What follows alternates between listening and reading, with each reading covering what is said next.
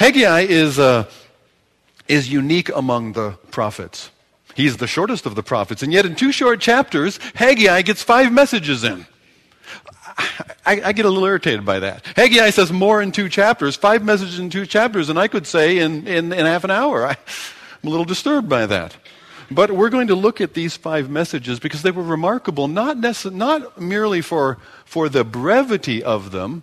As I mentioned before, Haggai, more than any other prophet, the number of times compared to the number of chapters, reminds himself and his hearers that this is the word of the Lord. This is a message from God. Thus says the Lord.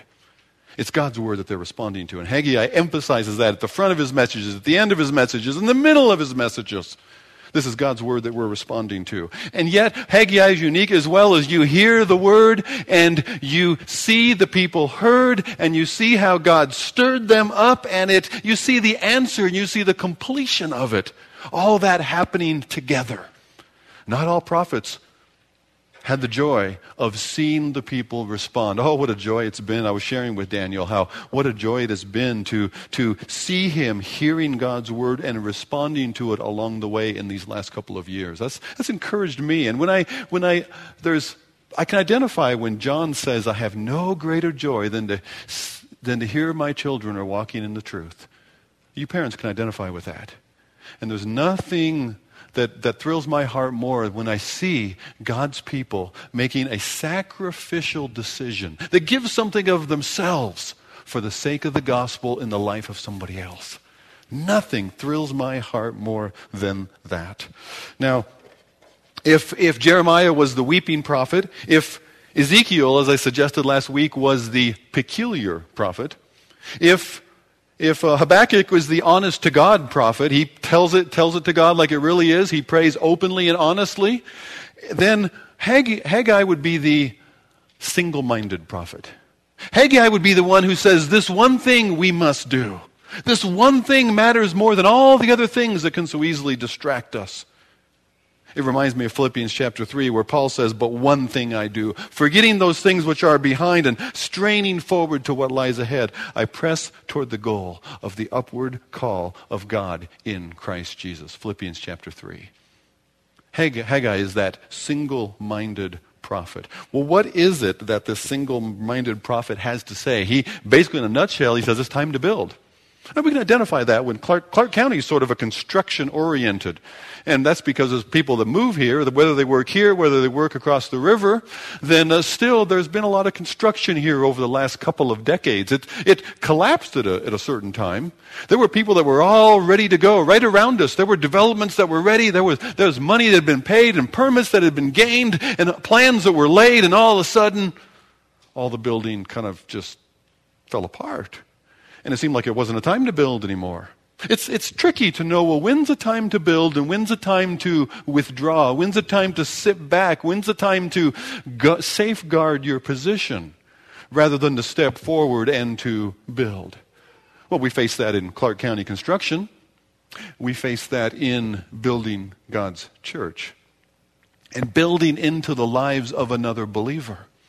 Giving myself for the sake of others. Can I really do that right now? Do I have margin for that right now? Or is this a time to withdraw a little bit and just safeguard? Sit and watch what's going on. And maybe there'll be a better time some other time when I could participate in the building.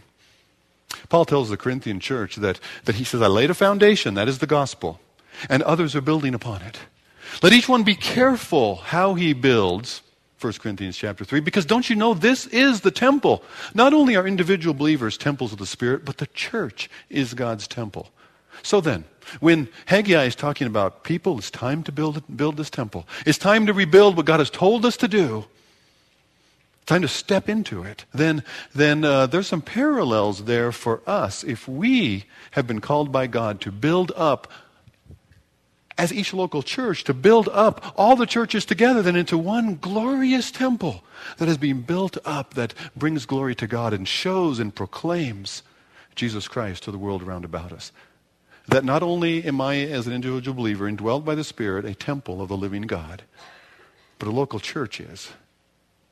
1 Corinthians 3, a local church is a temple, and so we need to take heed how we build on that foundation. Now, there's four main messages. Actually, there's five, but one of them is kind of a second message on the same day, just a follow-up, a personal follow-up, so I'll combine those together. But there's four messages, and they come to a people distracted, a people devoted, a people disappointed, and a people maybe disqualified. So I'm going to get to those, each one. But the first one, first of all, a people distracted. And to a people distracted, God says very clearly, consider your ways. God says to them, what are you doing? What are you doing? And what are you doing involves actually what you're not doing as well as what you are doing. Distraction implies I'm not doing this because I'm engaged in this, something else.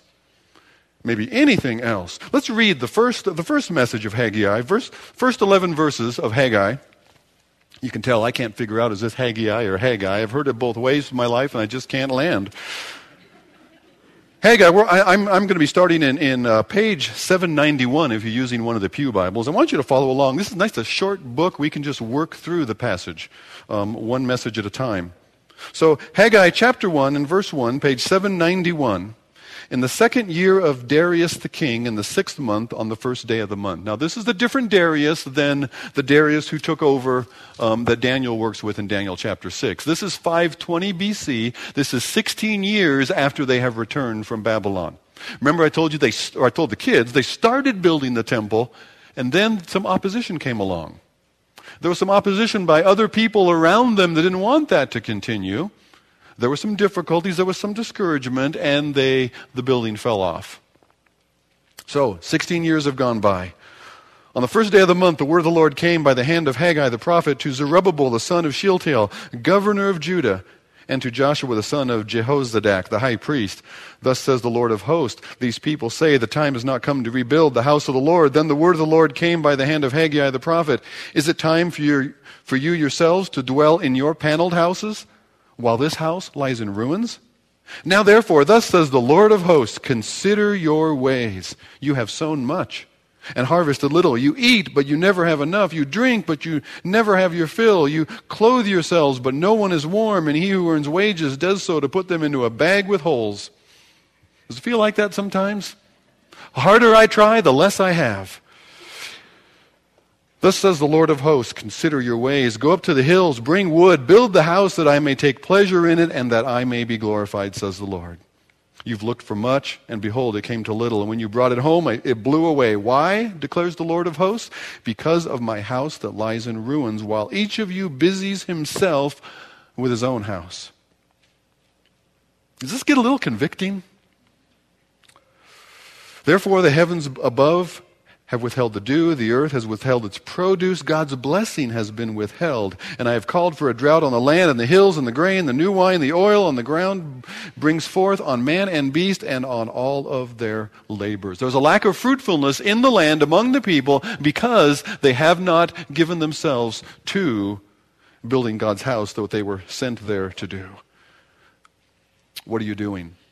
They said, well, it's not time to build. It's not the right time. It's not the same circumstances. There's opposition right now. We should wait till things die down a little bit. And it's not going to be so awkward. We're not going to be running into trouble with the people that are opposing us. There are political uncertainties right now. Let's just wait till the dust settles a little bit.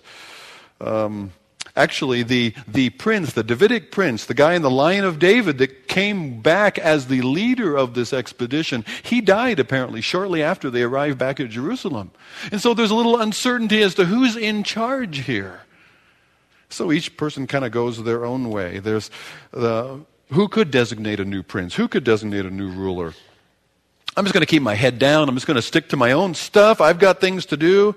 In fact, when Nehemiah came years later, this same problem kind of continues. Nehemiah came years later. He found hardly anybody living in Jerusalem. Everybody was out in the villages surrounding, looking after their own farm, looking after their own house. It's time to build your own houses, Haggai says. What about my house? You live in paneled houses while my house lies in ruins, lies desolate. There's a confused priority. If they are scattered about, each tending to your own affairs, what do we care? But this is what the people in the land are thinking. They discourage them from banding together and building in Jerusalem. We'll get that today. Hey, you just, worry about your own stuff, take care of your own life, keep your head down, no big deal. Band together, get on God's agenda, seek to move God's purposes forward in the midst of this culture or any culture on the planet, and that's going to attract opposition. That's going to attract a reaction. That's where they were at, and their response was to duck down. It's not time to build. We'll wait for the Lord's coming. We'll wait for His Christ. Then we'll know there's the time, and then we'll build. But first, we've got to get our own houses in order. We've got to fix it up a little bit. I just need to finish this addition. I need to get some paneling up. Well, nobody really puts paneling up anymore, but they did. I want to get some new cupboards and some nice granite countertops put into the kitchen. The missus is really going to love that. Got other stuff to do, but will God like that? God says, do what I have gathered you to do. It's not about what I want to do. It's not about my own agenda. It's about what is building God's temple about. How do I give myself to God's greatest work on this planet, which is His work of building His temple? What's God's temple for? What's it about? Look at verse 8. Verse 8 again. Go up to the hills, bring wood, build the house. Why? What's the purpose? So that I may take pleasure in it, the Lord says, and that I may be glorified. The building of God's house, the building of God's temple is for God's pleasure and for God's glory. And you know what? When you love the Lord, when you're walking with Him, this beautiful thing happens, what I call a fusion of purpose, a joining together of purpose. My purpose is joined together with God's purpose. The psalm that you claim, Psalm 37, I think it is, trust in delight yourself also in the Lord, and He will give you the desires of your heart. And you're thinking, boy, I got a lot of desires. I got a wish list. I know what I'm wanting, so I'm going to delight myself in the Lord, and God's going to give me my list. That's quite a promise. Well, actually, it's a little different than that. You delight yourself in the Lord, and where is your delight? In the Lord. What is it that you desire? The Lord and what He desires. You have this fusion of purpose so that His desire is your desire. His delight is your delight for His pleasure and for His glory. It's an amazing thing. You and I have the power. You and I are able to bring God pleasure. Like a child can bring their parents pleasure, you and I can bring God pleasure. Like a child, when he follows in the heart of his mom or dad, just because I love my mom, I love my dad, I want to do what makes them happy. Oh, that just thrills our heart when it's like that, rather than just an obligation or duty or because they'll get in trouble if they don't, right? I want to please my mom or dad. Wow, that warms our heart. You and I have the ability ourselves to bring the God of the universe pleasure. You and I have the ability within this humble temple. I don't mean the building. It's humble enough, but I mean this. Within this humble temple, you and I have the ability to build together into the lives of one another and others who would come here and bring God's glory in the work that He does among us. We were made in God's image for God's purpose and for God's pleasure. We'll never be truly fulfilled if we don't look for that fulfillment in God's purposes, in God's pleasure. Augustine said there's a God-sized hole in the heart of man, and we will not find any rest or peace until we find it in Thee.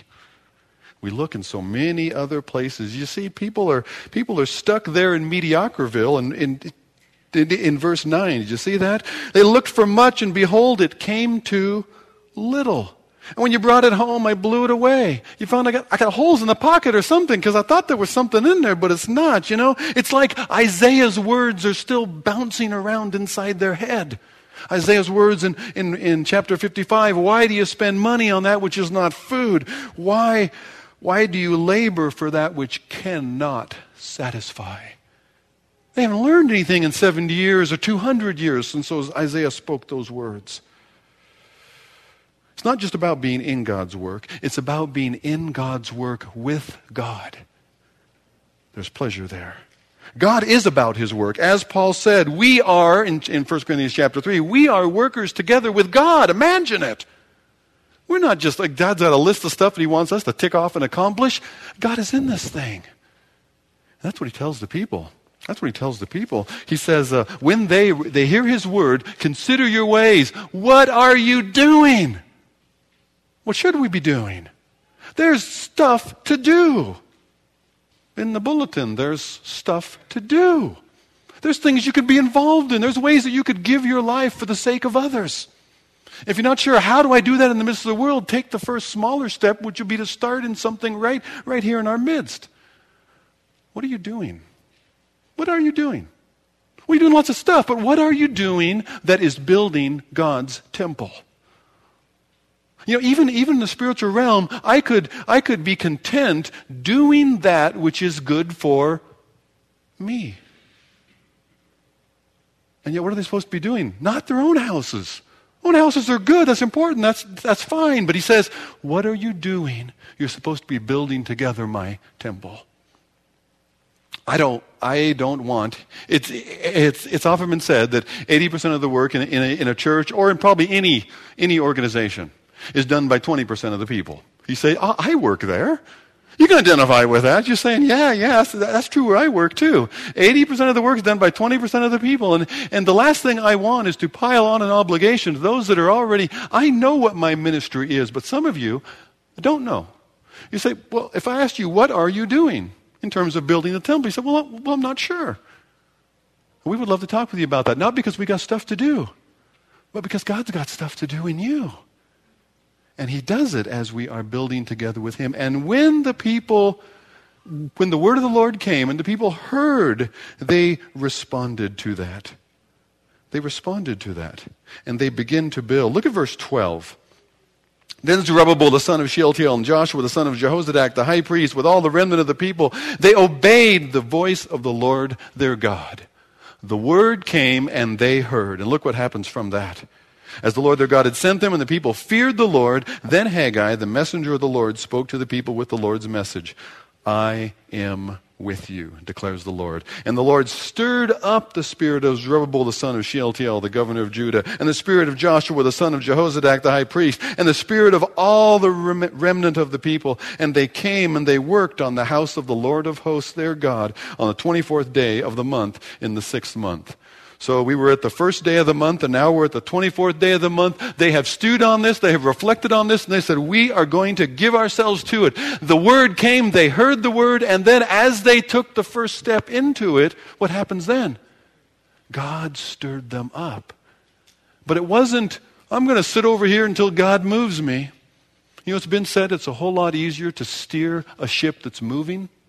So it's a lot easier to guide that and say, you take that first step. I'm not sure if that's what I'm supposed to be doing, but you take that first step into how could I give myself away, and then God might direct you a little bit this way or a little bit that way, but it's a whole lot easier to steer a vessel that's already moving than one that is stationary. So if your philosophy on ministry is going to be, well, I'm going to sit here until God moves me, he might not stir until you have heard. Once you have heard, then God stirred. Then God stirred them into. You know, it's time.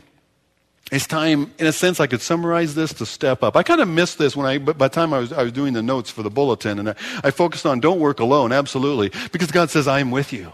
We are not on our own with this. And you could parallel that, stretch that out a little bit, and they were working together. It wasn't a solo project. You're not on your own in this. You're working together. One of the best ways to get connected in a church is to work with others in the midst of labor. Labor together. Man, it's good to get to know one another, and relationships deepen there in the midst of the work that God has given us to do. So there's something about working together. But they step up and God calls them up. They stepped up, first of all, into this work that God has set before them, and there God calls them up even higher. God stirs them up all the more. But it took a step. It took a response. What are you doing? And to put it very bluntly, step up. Step into God's work. Take that next step. You know, that's like, you know, there are things to do. There are family chores. in a family that you do. But sometimes in the midst of doing them together, just the drudgery of the work can be a lot more. But in the midst of chores as a family, God has given this for us to do together. That stepping up and in stepping up and into what God has set before me, there I walk with Him in His presence. It actually works in your work in the midst of the week as well. In your work in the midst of the world. It works in your other work. It's a game changer when I see my job as a place where God has set me in His presence among the pagans. You look at where you're working, you say, man, the pastor would never be caught dead around here. But God has placed me here.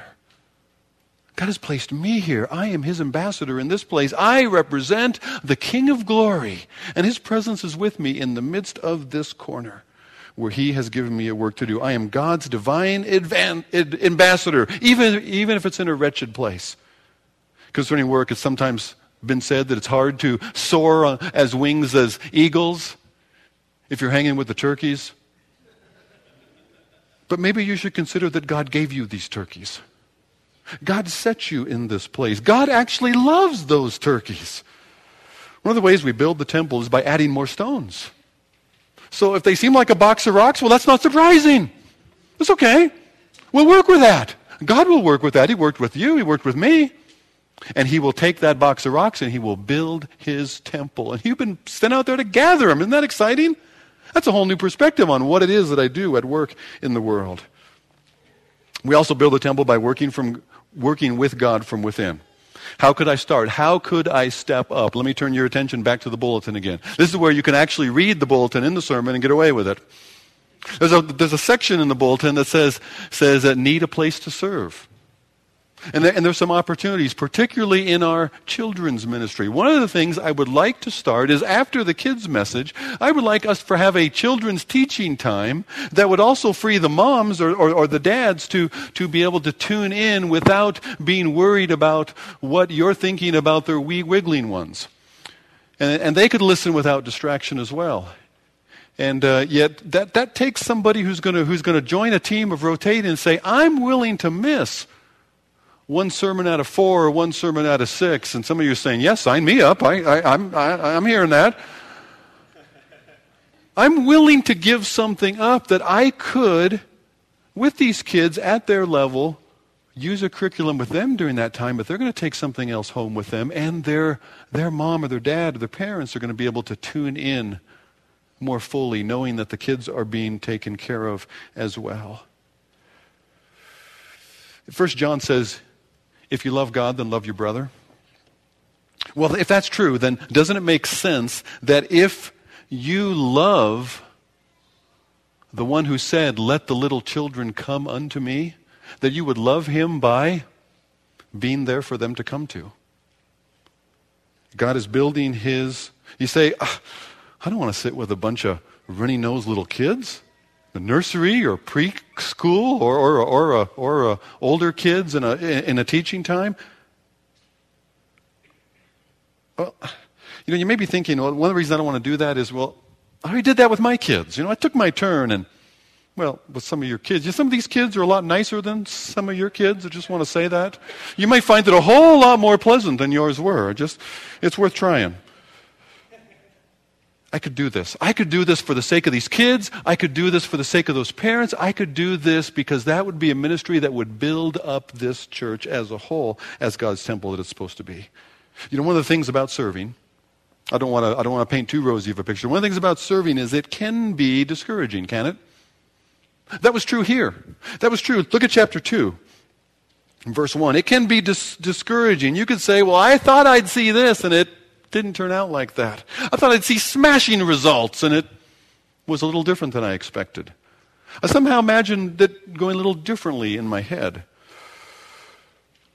In the midst of the building, they became disappointed. In the 7th month, on the 21st day of the month, the word of the Lord came by the hand of Haggai the prophet. Speak now to Zerubbabel, the son of Shealtiel, the governor of Judah, and to Joshua, the son of Jehozadak, the high priest, just in case we forgot who Zerubbabel and Joshua were.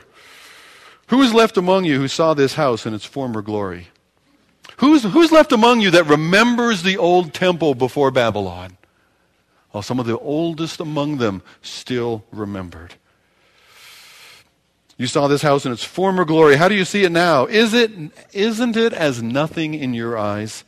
Yet now be strong, O Zerubbabel, declares the Lord. Be strong, Joshua, son of Jehozadak, the high priest. Be strong, all you people of the land, declares the Lord. Work, for I am with you, declares the Lord of hosts, according to the covenant that I made with you when you came up out of Egypt. My spirit remains in your midst. Fear not. Thus says the Lord of hosts, yet once more in a little while I will shake the heavens and the earth and the sea and the dry land. I will shake all nations so that the treasures of all nations come, and I will fill this place with glory, says the Lord. The silver is mine, the gold is mine, declares the Lord of hosts. The latter glory of this house will be greater than the former, says the Lord of hosts. And in this place I will give peace, declares the Lord of hosts. You get it that this is coming from God himself? And he's saying, you ain't seen nothing yet. Don't be discouraged. He asked the question, consider your ways. What are you doing? It's time to step up. And as you do, look farther ahead. Don't be discouraged by what you see now. We are working not for today. We are working for long into the future. Those who started this church 150 years ago, handful of families gathered in a log cabin, and they said, we don't have a church here, we need to start one. In fact, they purposely moved. I know the Clarks did that. They learned it from their father. Their father back in, I think it was Illinois, did the same thing. They moved from one place to another to a new town that didn't have a church so that they could plant one there about every 7 years.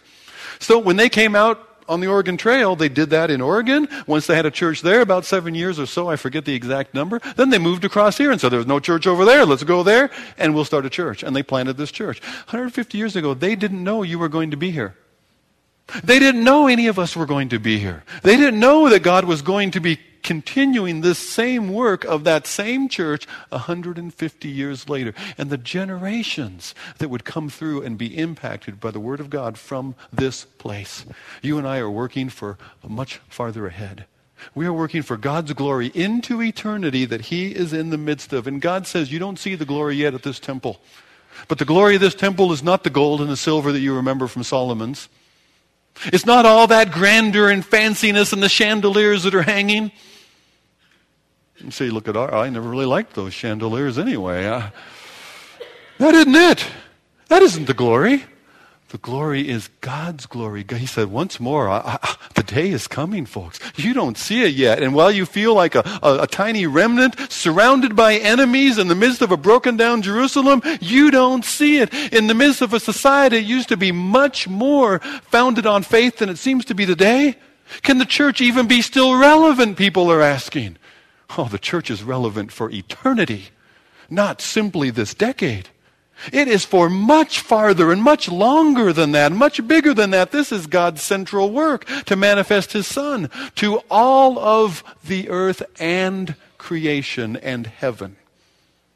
That's going on. Oh, He said the glory of that temple, and you know what He meant by that? Jesus Himself was going to show up at the foundational structures. Herod had built on even more by then, expanded it further, but that same temple that they started then, in Haggai's day, Jesus Himself was going to show up. Oh, a far greater glory than ever walked into Solomon's temple would visit this one. And yet He's looking ahead even further into the future when Christ would return. Oh yeah, I'm going to shake the heavens. And the temple in Jerusalem is going to be filled with a greater glory than you could ever imagine. Once more will I shake the heavens and the earth. In a little while, it's coming. It may seem that it doesn't amount to much. And those who had remembered an earlier day when things were better, if you're older, don't raise your hand. But do you sometimes get discouraged about what you see today? It just seems like God just not working the way you remembered Him working in the past. And you get discouraged by that. Be careful. Be careful. Those thoughts are worth hearing but not listening to. Really? God is not working today? Really? God is not working in the life of a young man transformed in ways that are a blessing to him, to his family, to all of us? God is not working? Oh, He is. He is. And how many more ways that you don't see? Our God is at work for far longer into the future. Look farther ahead and you will be less discouraged. And finally, But what about me? It's a good work. It's a grand work. It's a future work. It's long enduring. It'll last when everything else has crumbled. But can I really participate in that? Who am I? You say, well, that's a good work. Somebody should do it. People that are qualified, people that are suited to it, people that are fit for it, and I'm not. I don't know what it is that rattles around in your head. What the script is telling you inside there that keeps running and tells you what a miserable wretch you really are. And don't you get into ministry, don't you get into a place where God's doing something, because you'll ruin it, you'll spoil it, because you are unclean, and you would pollute the thing. You would destroy it just by your presence because you are not worthy. Do you ever hear things like that? God's doing something there, I better stay away because I'm not worthy. I'll mess it up. What could I do? What could I offer? Look at verse 10. The 24th day of the 9th month in the 2nd year of Darius. There's a little bit of catechism here, a little bit of question and answer, a little bit of review of theology, review of the Old Testament law, because he's got a point to make. Things have changed. 24th day of the 9th month, the 2nd year of Darius, the word of the Lord came by Haggai the prophet. So it's 9th month now, a few more months have gone by. Thus says the Lord of hosts, ask the priest about the law. Let me ask you a question. If someone carries holy meat in the fold of his garment and touches with his fold bread or stew or wine or oil or any kind of food, does it become holy? And the priest answered and said, well, no. I've got something holy here in the fold of my garment. I'm carrying this sacrificial meat. Now, why I would carry it in my sweater, I'm not sure. Well, let's just say that I am. It's going to make a mess, but here it is. And if I bump into something else, well, does that make, because this was holy, does that holiness transfer and clean up these other things? Well, no, not under the law. No, in fact, let's take it further, he says. If someone who is unclean by contact with a dead body, let's just say, my dad died and we were involved in burying him and so forth, so I'm now ceremonially unclean for a certain period of time. That's the law. Death is an unclean thing. If someone who is unclean by contact with a dead body touches any of these, does it become unclean? You can't if you were clean, you couldn't transfer your holiness onto this work. But if you are unclean, according to the law, yes, you can taint anything that is holy. You say, well, that's me. I'm unclean. I can't get involved. I can't step up, because if I do, I will taint it. I will add my uncleanness, my hidden sinfulness, the pastor you just don't know about. I will add that sinfulness into that thing. I'll ruin it. He says, well, wait a minute here. Someone who is unclean by contact touches, the priest answered and said, it does become unclean. That's absolutely right. Haggai answered and said, so it is with the people, with this nation before me, so with every work of their hands. What they offer there is unclean. Oh no, the temple's ruined, he says. No. Now then, consider, verse 15, from this day forward. Before the stone was placed upon the stone in the temple, how did you fare? It didn't go well. Read about that. When one came to a heap of 20 measures, there wasn't but 10. When one came to the wine vat, there wasn't any wine. I struck you all with the products of your toil, with blight and mildew and hail. Yet you did not turn to me. Consider your way. Consider from this day onward, from the 24th day of the 9th month, since the day of the foundation of the temple. Is seed yet in the barn? You don't see the outcome yet, but he says, from this day I will bless you. It's not because of you. It's not about you. I want you to roll ahead in your minds to the Gospels. Jesus did something different. Jesus did something revolutionary. There was a leper. What did Jesus do? He touched him. Oh no. Now lepers were separate. They were away. And a leper would have to walk through the village calling out, unclean, unclean, so that everybody else could part ways and let him through, so that nobody would accidentally touch him, because even if you accidentally touched the leper, his uncleanness would make you unclean, and you could not then go to the temple. Okay? Jesus touched lepers. Did the leper make him unclean? No, contrary. There's a game changer going on here. Jesus made the leper clean by touching him.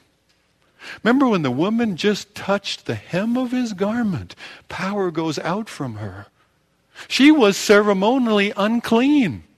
And yet she touches Jesus. Did she defile Jesus? Did she make him unclean? No, that touch, that point of contact, Jesus, power went from him and cleansed her. I'm not saying this if you join then into temple building. If you step up to serve, that's going to make you clean. What I'm saying is this: we live in the new covenant under the gospel where Jesus himself has made us clean. Yes, you were disqualified. Yes, I was disqualified. But Christ has changed that. Christ has made us clean. It's not about my cleanliness. It's not about my worthiness. It's about his transferred to me. So that I then serve not by my worthiness, I serve by his grace, which has cleansed me. Do you see it? Serve God by Christ's grace.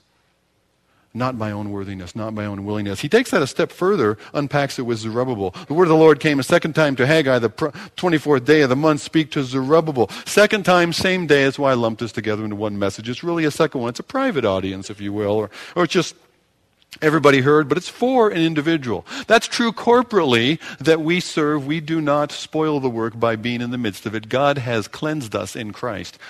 Zerubbabel, the governor of Judah, I'm about to shake the heavens and the earth and overthrow the thrones of the kingdom. I'm about to destroy the strength of the kingdom of the nations and overthrow the chariots and their riders, and the horses and the riders shall go down, every one by the sword of his brother. On that day, declares the Lord, I will take you, O Zerubbabel, my servant, the son of Shealtiel, declares the Lord, and I will make you like a signet ring, for I have chosen you. Now, who is Zerubbabel?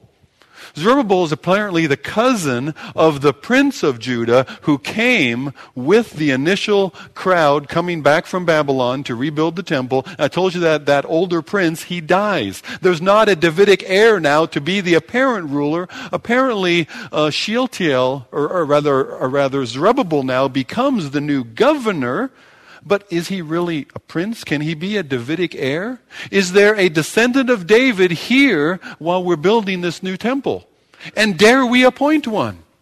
Could there be a Davidic son of David? Because in the book of Jeremiah, about chapter 22, the previous king, Jeconiah, was disqualified. And God says, because you have rejected me and you've rejected my word, I am rejecting you as a signet ring. I am rejecting you as a Davidic ruler. You're not going to have any sons who are going to follow you on the throne. I am rejecting you as the Davidic, as the heir of David. Well, Zerubbabel is a later, non-direct, but a later descendant of Jeconiah. Has he been disqualified? Has his whole family been disqualified? Have you and I been disqualified? It gets individual. And the Lord uses the same language again. I will make you a signet ring. Based on God's calling and God's working, you can rise up and build. The Lord says, you disqualified? Yes, you were. But I will take you. I will make you because I have chosen you. So then, if that's true, if he has chosen me in Christ, then consider your ways. What am I doing? What am I doing? What could I be doing? What should I be doing that matters most? Well, how would I do that? I would do that by the Lord's grace, the Lord's presence, him with me. So then it's time to step up. It's time to step up, not just in terms of getting active. It's time to step up to a higher plane, not serving by me, but serving by him. Looking farther ahead, not being discouraged by what I don't yet see, because it will be realized. God will finish what he started. And I'll serve God by Christ's grace. I was disqualified, but he has made me clean. He has taken me. He is making me. He has chosen me. So it's time to jump in. It's time to get in his work. I mentioned those white cards earlier, and I want you to use those again. We're going to receive the offering in just a moment. And when we receive the offering, it's a wonderful thing. We give of our wealth. We give out of that which we have received, realizing that all things come from God's hand. We as stewards give a portion of that back to God for his work. Absolutely.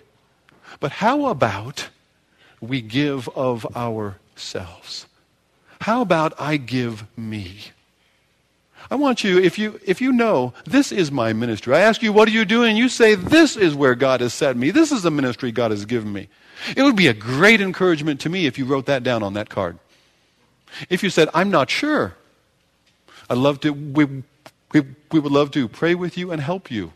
Find what is it that I could do. If you're saying, God's talking to my heart about helping here, we would love then, put that on the white card, we would love to help you make that next step, to step up and step into this calling God has given you. So I want us to use these white cards in the midst of our offering this morning. Use them for that way. We will not give merely of what we have, we will give ourselves. Would you pray with me? Father, thank you. Lord, thank you that you have not left us, Lord, to our own devices. You've not left us to our own distractions, but you have set before us a greater thing. You have set before us your pleasure and your purpose that we can join in. Lord, that we might find our pleasure, that we might find our purpose in you. Lord, my prayer right now, Lord, would be that each one among us, Lord, that stirred by your Spirit, if we have heard your word, that being stirred by your Spirit, you would give us courage, Lord, to take that next step, whatever it is. Lord, trusting that you will lead us, trusting that you will take us, make us, because you've chosen us. Lord, that you would give us courage to take that next step now. That these cards, what we write on them would not simply be, hey, there's a need, there's a job to do, but it would be, I give myself to the Lord in this way. Oh, Lord, do that among us. Lord, do that for your pleasure and for your purposes. We ask it in Jesus' name. And all who agree said, Amen. Amen. We serve by God's grace. We look ahead. We will not be discouraged, for he is the faithful one. He is strong forever, forever. He is with us. Amen.